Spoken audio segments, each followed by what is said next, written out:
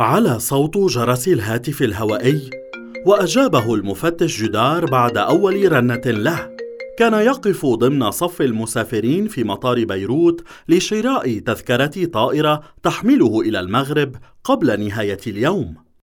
سأل المتحدث: كوليت، هل وصلت إلى خيط يقودنا إلى رانيا فواز؟ أي خيط؟ رقم تليفون أو عنوان أو أي شيء نمسك به ونتوجه منه إليها؟ جاءه صوت ديفال واضحا: وجدت الاثنين، رقم التليفون والعنوان. ارتفع صوت جدار حتى كاد يلفت نظر الواقفين من حوله. صحيح، هي في الرباط؟ لا، في الدار البيضاء. حقا؟ أين؟ وأخرج جدار مذكرته من جيبه ليدون العنوان، ثم قال: وصورتها، هل حصلت على صورة لها؟ نعم، حصلت على صورة لها. أرسليها إلي حالا على هذا التليفون. سأفعل. عظيم، عظيم جدا يا كوليت، منتهى الكفاءة والذكاء. طبعا لم تبلغ ذلك إلى شرطة المغرب بعد، أليس كذلك؟ لا، تصورت أنك تفضل أن تصلك المعلومات أولا.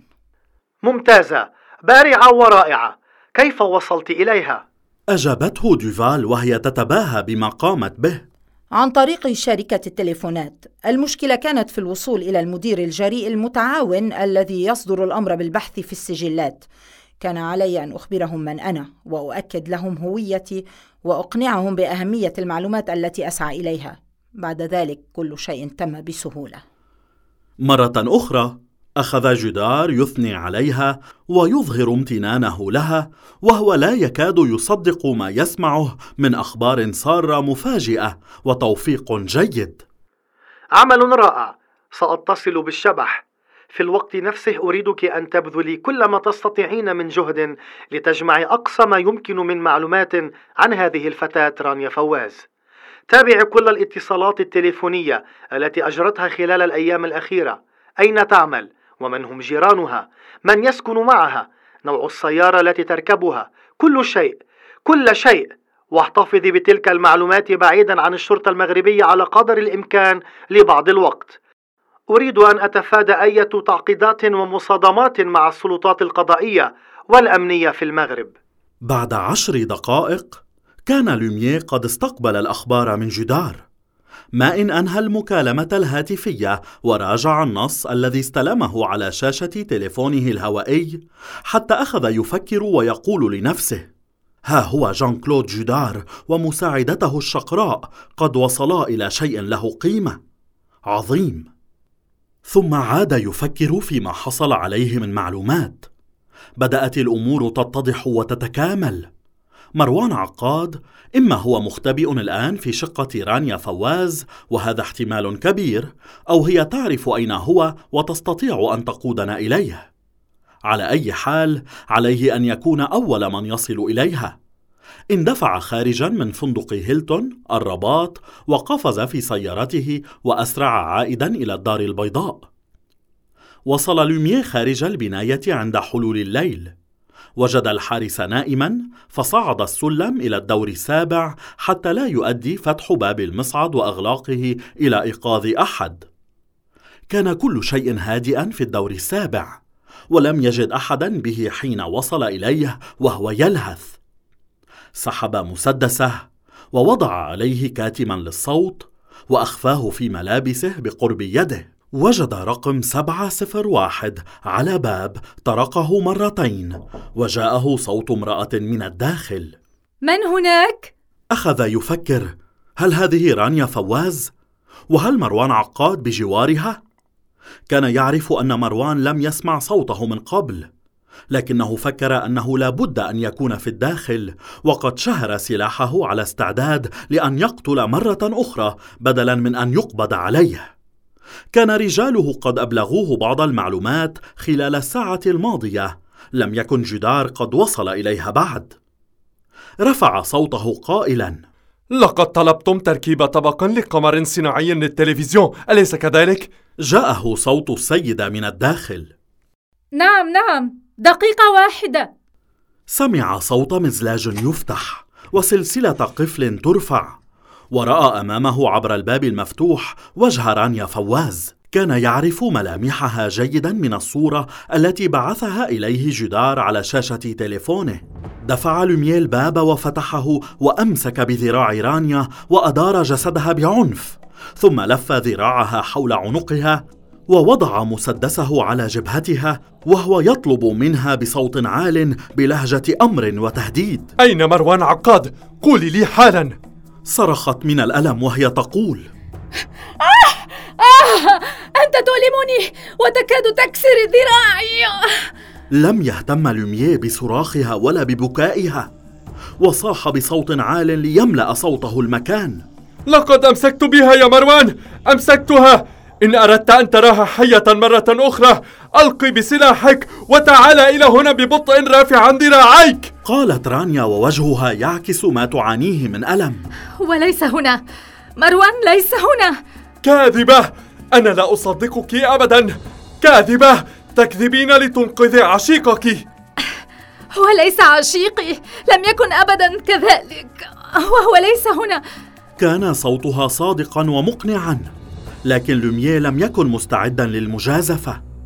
وضع مسدسه على وجنتها وضغط بشدة وهو يجذبها معه ويتحرك داخل الشقة ويفتشها حجرة حجرة، في كل خزانة، تحت الأسرة وخلف الستائر وكل ركن وزاوية خفية تخيلها تخفيه.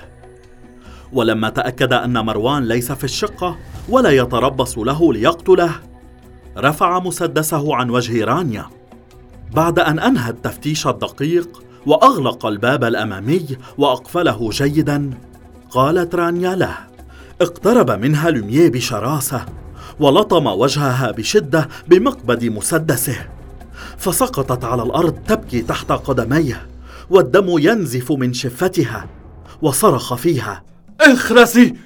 هو ليس هنا، لكنه كان هنا، أليس كذلك؟ كانت رانيا ترتجف من الخوف. رفعت إليه وجهها وقالت: من أنت؟ وماذا جئت تفعل هنا؟ دار من حولها وخطى فوق جسدها وهو يصوب مسدسه إلى رأسها ويقول في قسوة وتهديد: أنا الذي أوجه الأسئلة لا أنت. ليس من حقك أن تسألي أي سؤال، وها أنا أكرر عليك السؤال مرة أخرى. هل كان مروان عقاد مقيما معك هنا؟ وهل جاء إلى هذه الشقة؟ أجابته بعد جهد وهي تسترد بعض قوتها: نعم، كان هنا. ماذا كان يريد منك؟ أراد أن يبقى هنا لكنني رفضت. ولماذا أراد أن يبقى هنا؟ لماذا لم يقيم في فندق؟ كان مصابا بجرح كبير وكان يحتاج إلى المساعدة. وأنت ساعدتيه، قدمت له ما كان يحتاج إليه من مساعدة. أنا ممرضة. وهو يحبك، بينكما علاقة حب. لم تجب رانيا بكلمة، بقيت صامتة وقد أحنت رأسها، فاستمر يقول لها: لقد عرض عليك الزواج. ألم يعرض عليك الزواج في شهر مايو الماضي؟ ألم يفعل ذلك؟ نعم، فعل ذلك. فهو يحبك إذن، مغرم بك؟ أظن ذلك. وأنت ألست مغرمة به؟ ألم تحبيه؟ أنا رفضت عرضه للزواج مني. هذا لا يعني أنك لم تحبيه. جاء إليك من دون غيرك، من بين كل الناس لجأ إليك، أليس كذلك؟ نعم. لابد من أنه كان يفكر أنك ما زلت تهتمين به وتحبينه، أليس كذلك؟ يمكن. في وقت الاحتياج والشدة جاء إليك، كان مصابا بطلق ناري، أليس كذلك؟ نعم، هذا ما رأيته حين جاء. لكنك تخليت عنه وطردتيه خارج بيتك في البرد. لم أرد أن أدخل حياته. حياة قاتل. شهقت رانيا قائلة: لم أقل ذلك. لا نحتاج منك لأن تقولي شيئا. هو ليس قاتلا، مروان رجل طيب. رجل طيب، لكن ليس مناسبا لأن تتزوجيه، أليس كذلك؟ نحن أصدقاء منذ طفولتنا وكنت مستعدة أن أعمل أي شيء لأجله. فلماذا لم تفعلي؟ أنا ساعدته على قدر ما استطعت. لكنك لم تقبلي أن يبقى هنا، لماذا؟ لا، لأني... هل أعطيته مالا؟ لا. هل ساعدته ليحصل على تذكرة طيران؟ لا. هل أوصلته إلى محطة القطار؟ لا. لكنك تعرفين أين هو، أليس كذلك؟ كانت رانيا ترقد مكومة منكمشة حول نفسها على الأرض ترتجف خوفا. لم تكن قادرة على أن تتمالك نفسها. الدموع كانت تملأ عينيها وصوتها يرتجف وكلماتها تتعثر. قالت بجهد: لا أعرف. أنت كاذبة، تكذبين. لا أعرف شيئا أكثر مما قلت لك.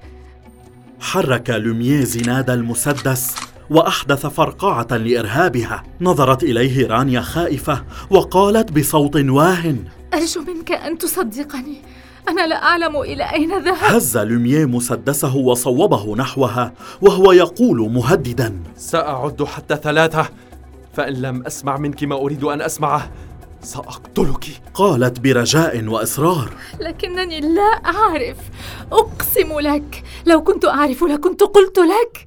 اقترب بوجهه من وجهها وقال بكلمات تحمل كل معاني الاحتقار: قد لا تعرفين، لكنك تحبينه، ولعلك تتصورين أنه يجب عليك أن تضحي بحياتك لأجله حتى يستطيع أن يهرب بعيدا.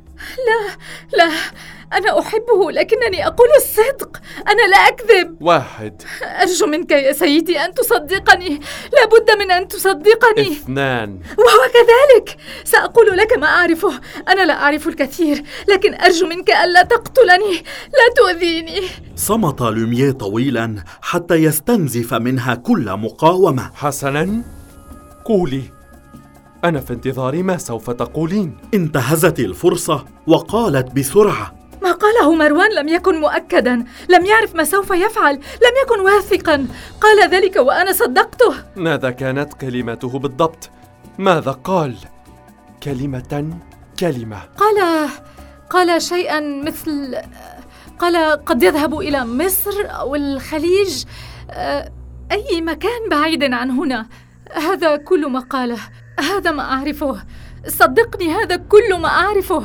هل أنت متأكدة؟ هل هذا كل ما تعرفينه؟ قالت بصدق وإصرار: نعم، هذا كل ما أعرفه، هذا كل ما قاله. هل عرف أحد آخر أنه كان هنا؟ لا أحد غيري. والديك لم يعرفا؟ لا. وصديقك لم يعرف؟ لا. ولا رفيقة سكن؟ ولا الجيران؟ واضطرت رانيا أن تكذب لتحمي ليلى من هذا الرجل المرعب. قالت: لا، أنا فقط الذي عرفت، ولم أقل لأحد، أرجو منك أن تصدقني. صمت لومييه قليلا ليفكر في إمكانية صدقها، ثم قال: حسنا، يبدو أن ليس لديك شيء آخر، وأظن أنه كذلك بالنسبة إلي. شعرت رانيا براحة وتنهدت، إلا أن الباب الأمامي أخذ يهتز تحت ضغط يد من الخارج، ومقبضه يلف بفعل مفتاح يتحرك في فتحته. وفجأة دخلت ليلى الشقة وهي تحمل بين يديها أكياس بقالة. فوجئت ليلى بالمشهد وأخذت تحدق في لومييه والمسدس الذي كان في يده، ووجهها يعكس كل علامات الرعب. صاحت بهذه الكلمات حددت ليلى مصيرها ونهاية حياتها. أطلق لومييه رصاصتين عليها من مسدسه الصامت، فسقطت على الأرض بلا حراك. ثم تحول إلى رانيا وأطلق عليها رصاصتين أخريين أيضا لتلحق بصديقتها.